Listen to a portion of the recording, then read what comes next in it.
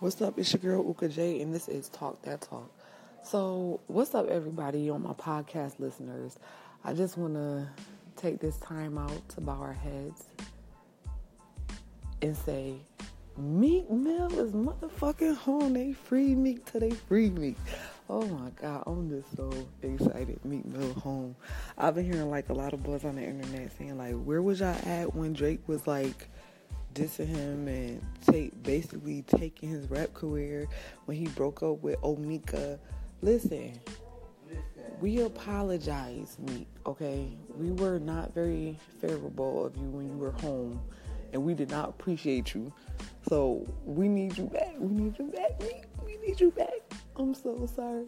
We did not appreciate you how we should have. And can you just forgive us and just don't take no more L's, because you know how this internet is like, it's terrible. Just make the right boss moves while you're out here, please. Because just forgive us. But I'm happy you home, Meek. I'm happy you home. They freed Meek, yes. Oh, man. All right, thank you for listening. It's your girl, Uka J, and this is Talk That Talk.